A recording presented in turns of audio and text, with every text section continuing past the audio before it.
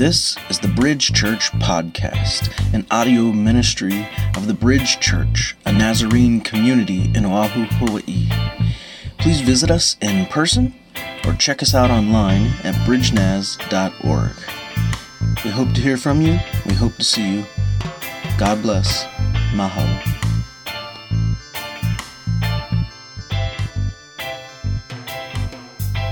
Well, I have a hunch that during these days of COVID, during another semi-hard lockdown here in Hawaii, during a week of raging wildfires in California, during a time when Joe Biden secured the Democratic nomination, political joke, some of you just need hope.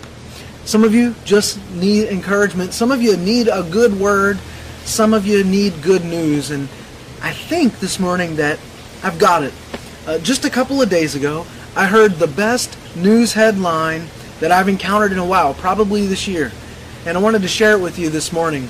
This is exactly what we all need during these difficult days of 2020 that we're living in. The headline was this: why Tokyo's new transparent public restrooms are a stroke of genius. All right, here's a picture. I want you to see it. Isn't that great? Yes, you heard me right, and you can see it there. Transparent public restrooms, transparent porta potties, folks. It's just what we need, isn't it? This is real. This is not a joke. Transparent porta potties are the next big thing. And before you know it, they'll be coming to a ballpark, a carnival, or a construction site, or a concert venue near you.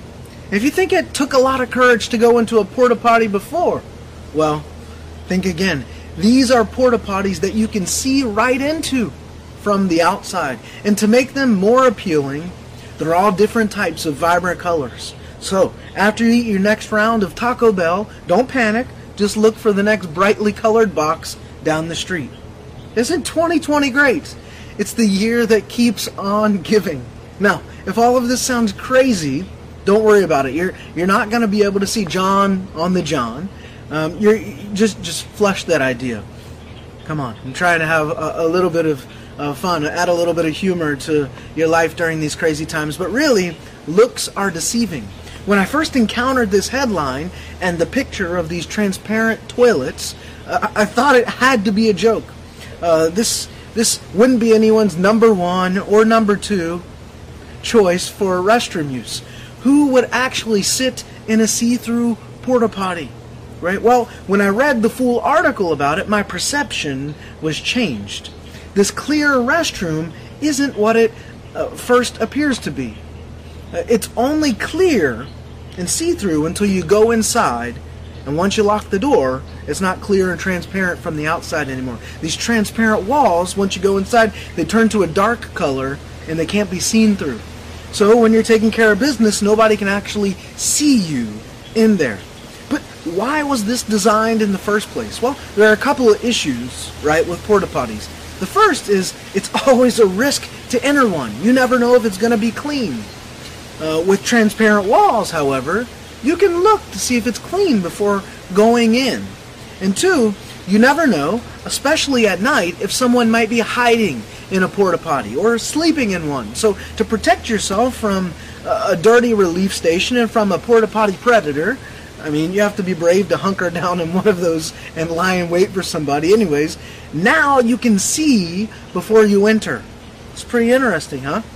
It's a stroke of genius, indeed. And I'm sharing this because it, for me, illustrates the fact that perception is important. But it's often tricky, too. This week, I went and I got my head lawn mowed. I asked and I paid for a haircut, but it's not what I got. The lady almost scalped me, and before she started, right as soon as I sat down in the barber's chair, I showed her a photo of my haircut before COVID. She did a good job, and I took a picture so I could use it for future reference, but I showed her this picture from back in early March, and I told this Vietnamese lady, I want it just like this. And she usually does a decent job, but this time, man, she seemed like she was in a real hurry, a real rush. And the end result was nothing like the photo that I showed her. Her perception of the haircut in that photo, which I had taken specifically and used for reference, for future use even, Her husband actually have been doing a good job with the haircut, so I wanted to keep that and use it for present and future reference. But it got tricky. She lawn mowed my head, and her perception of that picture was off.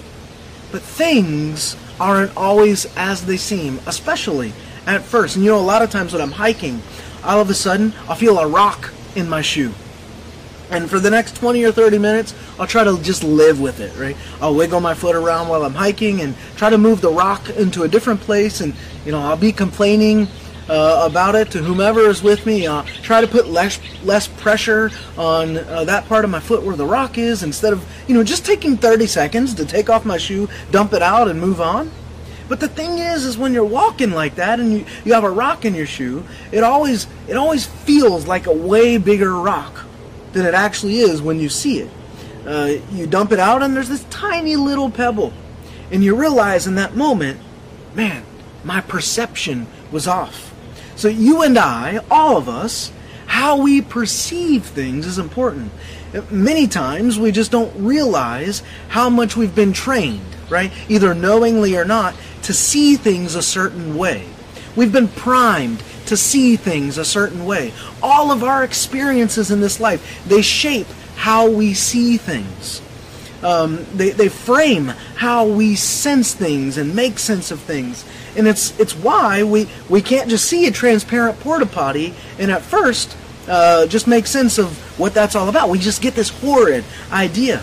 It's why the haircut in the photo ends up looking nothing like the haircut in reality. And it's why the small pebble in our shoe seems like a larger rock than it really is. Many times, our perception of things is simply off.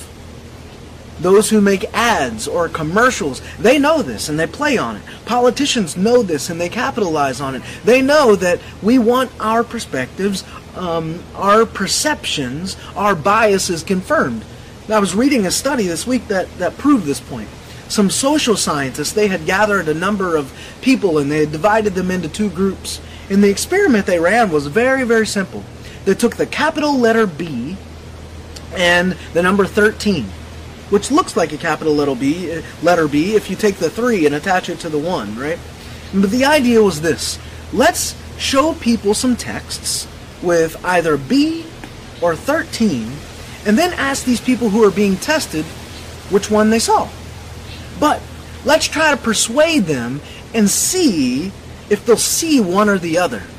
So the way they did this was by incentivizing or giving a reward for, at one time, seeing either the letter B or the number 13.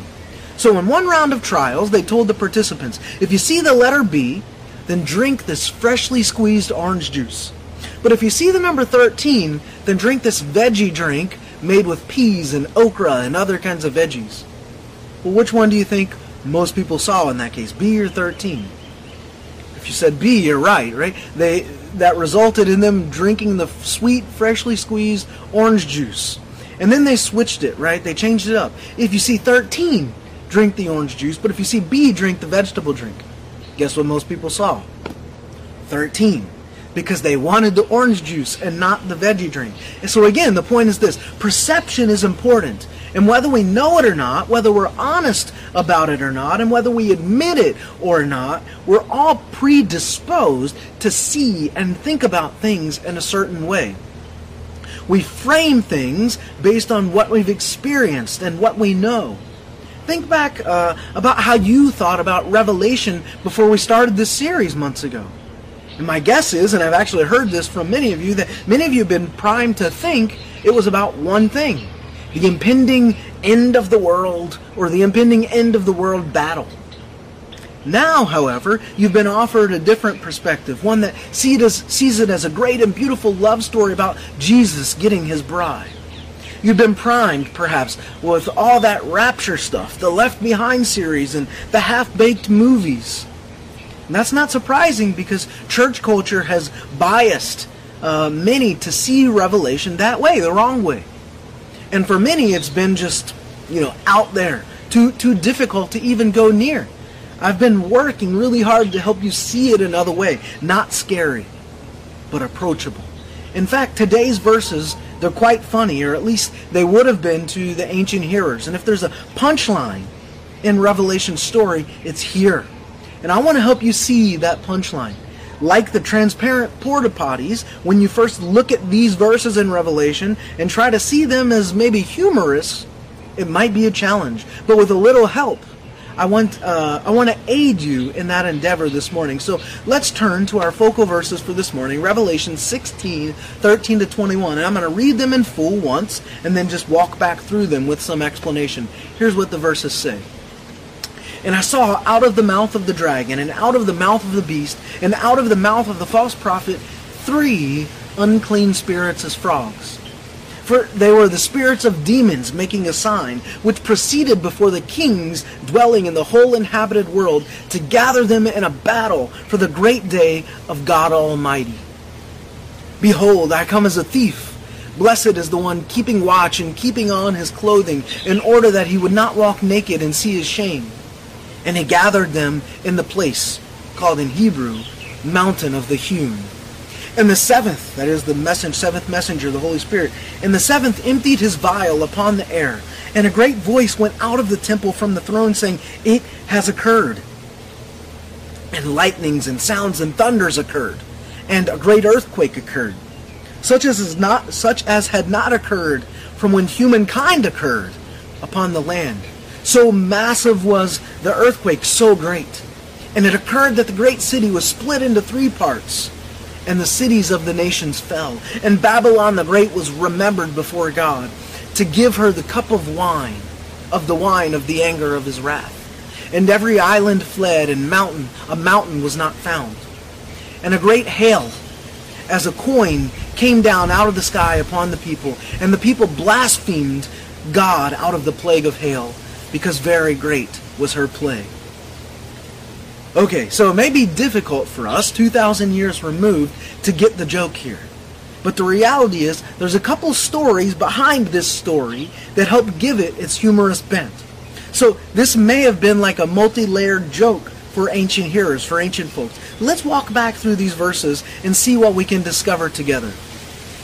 It may, for us, be kind of like, hearing a joke, not getting it, and then having to have it explained, and then realizing, oh yeah, that was kind of clever. The explanation, in other words, may sully some of the humor that the earliest Christians would have just inherently and intuitively picked up on. But now at least we'll be in the know. So if we look at 13 again, it reintroduces us to some of the previous characters. Satan, the dragon, the beast, that is the first beast, or the sea beast from Revelation 13, representative of Nero, and 3, the false prophet, who was the second beast that used signs and deception, namely Nero's successor, Domitian.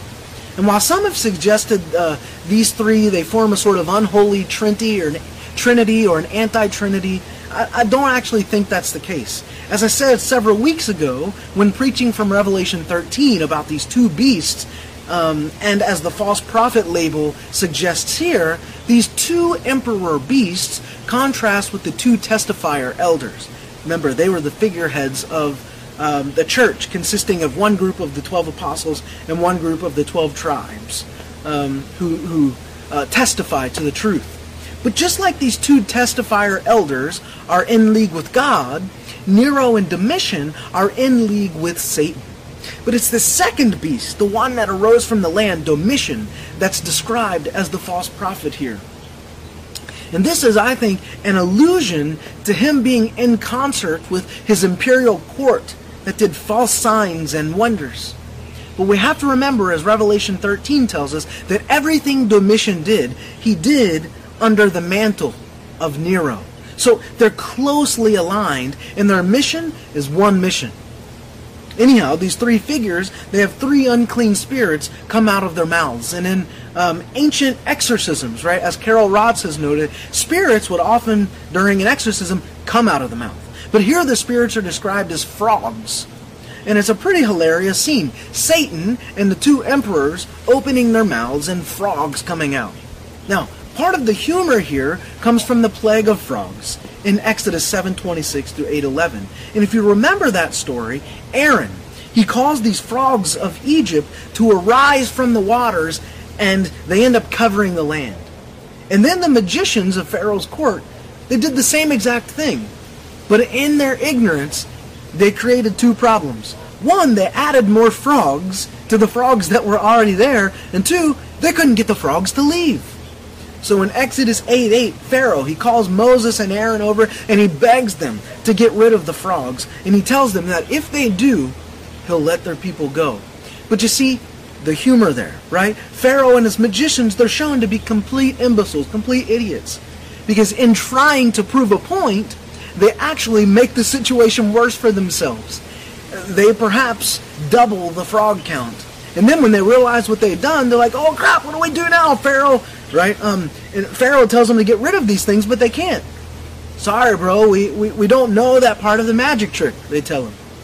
Yeah, this kind of stinks. Maybe, they say, maybe go see if Moses and Aaron's God can do something about it. And so we have this pretty ironic and funny story sitting behind the passage in Revelation, but there's a little bit more. Revelation 12, right, through the first half of Revelation 16. Revelation 12 through the first half of 16, these verses seem a bit frightening and terrifying. But if we can go on to verse 16, 14 here. It says that these unclean spirits are the spirits of demons, that they're a deceptive sign. Right? They're also used to lure the kings dwelling in the whole inhabited world to gather for battle, to gather for war. In other words, Nero's successor, Domitian, is in concert with Satan. He's taunting the nations to go to war against God and God's people. Now, the humor here comes from Psalm 2, 1-4. Those verses say, "Why are the nations arrogant? And why do they plot in vain? The kings of the land stand upon the land, and the rulers gather together upon it, and against the Lord and his anointed one. Let us break their chains, and let us throw off their bonds. The one sitting in the sky laughs at them, and the Lord ridicules them." God here, he's making fun of the kings of the land. He's laughing at them. It's a hilarious picture. Earthly kings and earthly armies suiting up and trying to prepare in battle to fight God. They don't stand a chance. And so in Revelation 16:13, with the frogs, we get one joke with a backstory. And in the following verse, 14, we get a tag, a sort of second joke that builds on that. And you know what? A healthy view of God's sovereignty is one that avoids the error of putting God and Satan on the same level playing field. It's wrong and wrong-headed to go about life thinking that God and Satan, they're sort of in this perpetual, never-ending, ongoing arm wrestling match. Satan, he's simply outmatched. He's self-deluded, as are his minions and his followers. Satan stands no chance. Just like the image of earthly kings trying to fight in a war with God, stand no chance. The result has already been decided, even though the game is still in process. But we know the end result. God wins. And he doesn't have to fight to win. Jesus simply speaks. And so there's another level to this joke about Satan, Nero, and Domitian having frogs come out of their mouths. It's a contrast with Jesus, who's depicted in Revelation as having this sharp, double-edged sword coming out of his mouth. The sword, as we know, is symbolic of the call to repentance. It cuts both ways. It can be a blessing, or it can be a sort of cursing. But this call to repentance is meaningful. It's a life-changing word. But it's a stark contrast with the meaningless croaking of Satan and these two emperors. And these stupid kings, how wise are they that they follow the sound of pointless croaking into battle against God? It's kind of hilarious. Is violence really the answer? Is war really the answer? They think it is. But Revelation is saying that it'll simply result in their ultimate downfall and their ultimate defeat. The nations descending into chaos and void of God's presence will simply slay one another. Live by the sword, die by the sword. And this is clear in 15. Jesus, as he said earlier in Revelation, mentions again that he's going to come suddenly, like a thief. This seems to be a nod to his second coming, but it isn't saying that all of this is going to happen at his return. It's saying all this is about to happen. And that these first Christians, in the boiling pot of the judgment upon Rome, from whence God has withdrawn need to remain vigilant, ready, and live honorably in the midst of hardship and in the midst of affliction. In fact, hearing this story is a cue to laugh in the face of that hardship. God, hear me on this, God gives us permission to both mourn and laugh in the face of hardship. I like how the scholar Alex Gitterman puts it. He says, to be able to laugh in the face of adversity and suffering releases tension. It provides hope, and it takes sadness and makes it sing. Laughing in the midst of hardship takes sadness and makes it sing. The Holocaust survivor Elie Wiesel once wrote, "The truth comes into this world with two faces. One is sad with suffering, and the other laughs. But it's the same face, laughing or weeping." Sometimes laughter is the best medicine. Well, let's continue on. In 16, we get another play on words. It says, he gathered them in the place. Now, there are two things here. One, it isn't clear whether this is God gathering them, or Satan, or Nero, or Domitian. But since Domitian, in league with Satan, issued the frog call to battle, it seems like it's probably Satan. Right? Some translations get it completely wrong and say they. And there's another very important aspect that translators get wrong here, translating the name of this place as Armageddon. You can see here in the text that I've translated as Mountain of the Hewn, or we could just say Mount Hewn, or Hewn Mountain. But another way to do it would be to say Cut Down Mountain. This is yet another reference back to the Old Testament, and it has a little bit of a humorous jab to it. While many connect this with Mount Megiddo, a place where some battles occurred in the ancient world, the language actually, I believe, suggests something different. And to help us get this, I need to give a very short language lesson. So I want you to hang with me here, even as I fight through the plague of flies that's coming upon me. But I think this language lesson will be worth it. First of all, we need to know that there's a difference between the word translation and transliteration. Right? Translation of a word is different than a transliteration of a word. And that, by the way, is our word of the week, transliteration. Now, as you know, a translation is when we take a word in one language and match it with a word in another language. If we translate English, thanks, into Hawaiian, for example, we get mahalo. That's a translation, word for word. A transliteration, however, is different. So if a translation is a word-for-word exchange across languages, then a transliteration is a letter-for-letter exchange across languages. So consider our English word merry, M-E-R-R-Y, as in Merry Christmas. If we wanted not to translate, but to transliterate, and you can kind of see that and hear that word letter, and transliterate is kind of what you can say. But if we wanted to transliterate the English word merry, as in Merry Christmas, into Hawaiian, things actually become really interesting. Why? Because Hawaiian doesn't have the letters R or Y. But the linguistic rule is this. If you have R in English, replace it with L in Hawaiian. So the double R simply gets replaced just by a single L in Hawaiian. And we replace that Y on the end of Mary with an E or an I in Hawaiian. In this case, it's an E. So English Mary is transliterated into Hawaiian as mele. And that's a letter-for-letter exchange across languages. Mele is a transliteration of Mary, not a translation. And the same sorts of rules apply for kalikimaka, which is not a translation of the word Christmas, but a transliteration, a letter-for-letter exchange. All right, now, if you understand that, let's talk just for a minute about the Greek and Hebrew here. Don't fall out. You're smart enough to handle this. It's not difficult. It's super important. Okay, many English versions of Scripture make a mistake here. Instead of translating the Greek of Revelation 16:16, they transliterate, and they fall into an error there. They take the Greek and they simply do a letter-for-letter exchange into English, resulting in this word Armageddon.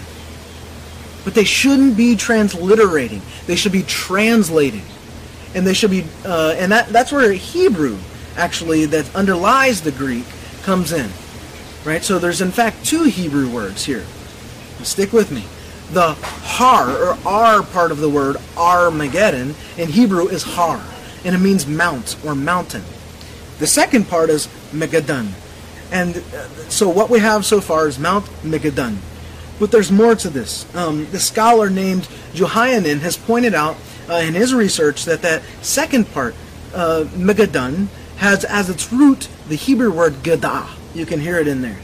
As the Hebrew word, this Hebrew word gadah, it's found in a number of different places in the Old Testament. But there are a couple that are really important.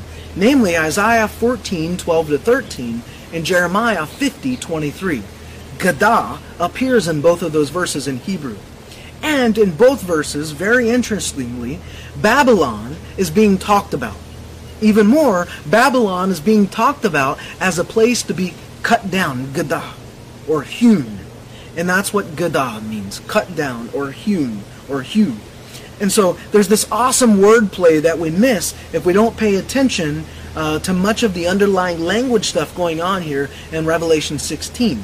So here's the takeaway. One, English Armageddon, that word, is a transliteration. And two, that transliteration is wrong. It should be a translation, a word-for-word meaning. This translation based on the Hebrew should be Mount Hewn, or Mountain of the Hewn. And that's what this whole section is talking about. Babylon, that is Rome, being cut down or hewn. In fact, just 4 verses down, in verse 20, we read that every island fled and no mountain could be found. Cut down, hewn. That is, Babylon or Rome could not be found. Its end will have been met. It's on its way there to its end. It's being brought down to size, right? It's being cut down. And that cut down mountain, it should stand as a sort of contrast with Mount Zion, which we read about in Revelation 14:1. Mount Zion being patterned on Eden is the place of God's presence. Unlike this desolate place, Babylon or Rome, empty now of God's presence. And in 17, the Spirit, he shows up and he empties the 7th vial. And Jesus speaks saying, it has occurred. He's talking about the completeness or the fullness of God's wrath being poured out on Rome. The last plagues have occurred. That's what has occurred. And in verse 18, we read of the standard symbol of judgment in Revelation, like I just talked about, lightnings and sounds and thunders and earthquakes. And in 19, we learned that this judgment was so rough that it crippled the Roman Empire, splitting it in pieces like an earthquake. No, we don't need to look for a historical evidence of that. Is using figurative language here. John says that this was God giving Rome the cup of the wine of the anger of his wrath. God didn't forget to do this either. He remembered. He remembered Rome's desire to be apart from him, to withdraw from him, and to be distant from him. Indeed, again, as 20 says, every island fled. Right? It wanted to be away from God. And you remember, John, he may have been on the island of Patmos in exile while writing this. In which case, we may suggest that there will be no more exile under the Roman Empire. Another sort of Exodus theme. And thus no longer was the city that we're going to read about on 7 hills or 7 mountains, no longer was it Har Magadah, Mount Hewn. As 21 says, it is no longer found later in Revelation. And so the plagues occurred. It occurred. And that was Rome's problem, its liability. This was the start of its fall from God. Now, again, while we can try to look for actual historical precursors to these events, we don't necessarily need to do this. John's not talking about the literal or the ultimate or end of Rome, the sort of ultimate fall of Rome, as we talk about throughout history when Rome fell. He's not talking about that. John's talking about Rome's fall from God in the 1st century, when God poured out his wrath on her. This is their downfall. We get another picture of that judgment in 1621 with this hail raining down. But there's a curious line there too. In spite of all this, just like Pharaoh, the people still blaspheme God. In spite of all the plagues they've experienced, they go on rejecting and blaspheming God. Their arrogance and stupidity is on full display. They're reduced to frogs, senseless, croaking, and they, like Pharaoh, still believe they can defeat God, and he simply laughs in the face of their opposition, which is really no opposition at all. Now, let me make just a few points here. First, if you have a high view of God's sovereignty, and I would recommend that, then you know that there is, as I said, really no true opposition to God. Humans pose no threat to God. Likewise, Satan poses no real threat to God. You see, many buy into this dualistic or two-sided worldview where God and Satan are always like duking it out as if they're on the same label, as if God is actually under threat. And the other aspect of that is that you get this view that sort of Satan's full-time job is leading people into all sorts of immoralities. But let me suggest an alternative view for you, an alternative sort of worldview in that regard. It's this, that humans choose immoralities. Right? Satan's chief job, friends, is not leading people into immoralities. It's leading them away from Jesus and his teachings. That is, leading them away from the false gospel into a false gospel, which, as Paul says in Galatians, is really no gospel at all. It's really no good news at all. Satan's chief job is undercutting the gospel. What's the gospel? It's simply this, that Jesus is king. That's really what it boils down to in a nutshell. Satan's chief job is undermining that fact that Jesus is king and attempting to lure people into a false gospel or a false teaching. And then, once the false teaching is embraced, Jesus becomes irrelevant. And perhaps, as we've seen in Revelation, he becomes even an enemy. And so, let's get rid of him. Let's get Jesus out of the picture. We're seeing some of that these days. And then, once Jesus is out of the picture, all sorts of immoralities and chaotic things ensue. Right? Sin, which I define as treason against God, isn't always an act of colluding with Satan either. Sin can be yielding to oneself, to one's own desires, submitting to societal pressures. And so a major point I want you to get is this. We need not live in fear that the world's stuck in this perpetual battle of spiritual warfare and Satan's always after us. Satan stands no chance. To live in that kind of fear is nonsensical. It robs the resurrection alive in us of its story.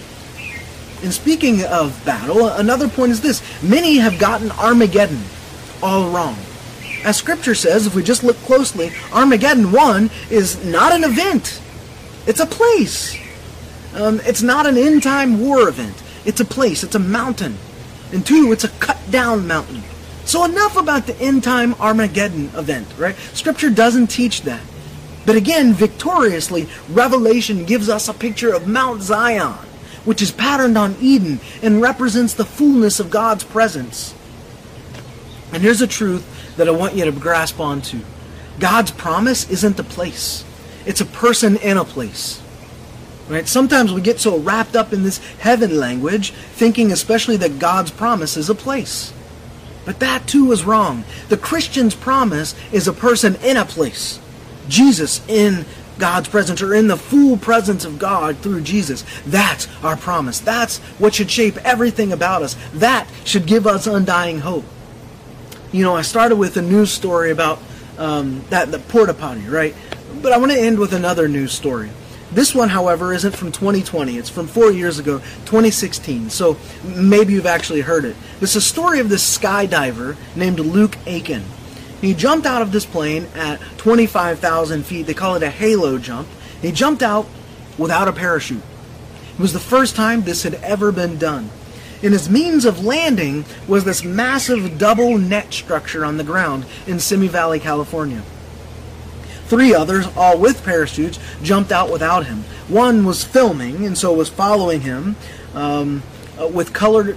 One was filming, right, and one was also following him with a can of smoke. It was colored, and so people on the ground could see the smoke trail and see where everybody was. And another one was following because he had to jump with a mask on, so he would hand his mask off to that third person once he got to a low enough altitude to take it off. But the whole scene is kind of crazy. And it's also inspiring. But one thing that stuck out to me about Aiken's story is how he would find that net structure to land in on the ground. So he wore this helmet with a GPS structure on it, and it communicated with the net structure below on the ground. And around the net, there were all kinds of lights. And if he was on course with the GPS track that his team had plotted, then the lights down around the net, they would shine a bright white color. But if he was off course, the lights, they would turn red. And so he had this mnemonic device: red dead, white all right. Literally, he had no choice but to follow the light or not. Doing so meant living and setting a record, but not doing so meant a certain death. And of course, he lived. He lived by following the light. And this week, I want to encourage you to do the same, to follow our light, Jesus. He'll lead you away from death and into life. He'll get you through 2020. He'll get you through the stupid virus. He'll get you through whatever it is that's meeting you head on and challenging you. And maybe, just maybe, He'll have a laugh with you as you laugh together in the face of hardship and sing through the adversity. Look to Jesus, friends. He is the light. Amen? Amen. Well, if you would, turn your palms upright and receive this benediction. And now, may you be in the light, as He is in the light, and may you shine like the stars in the heavens. And of all the wants that you have in this life, may you want more than anything to be in the light. Amen, brothers and sisters. Go in peace and shine.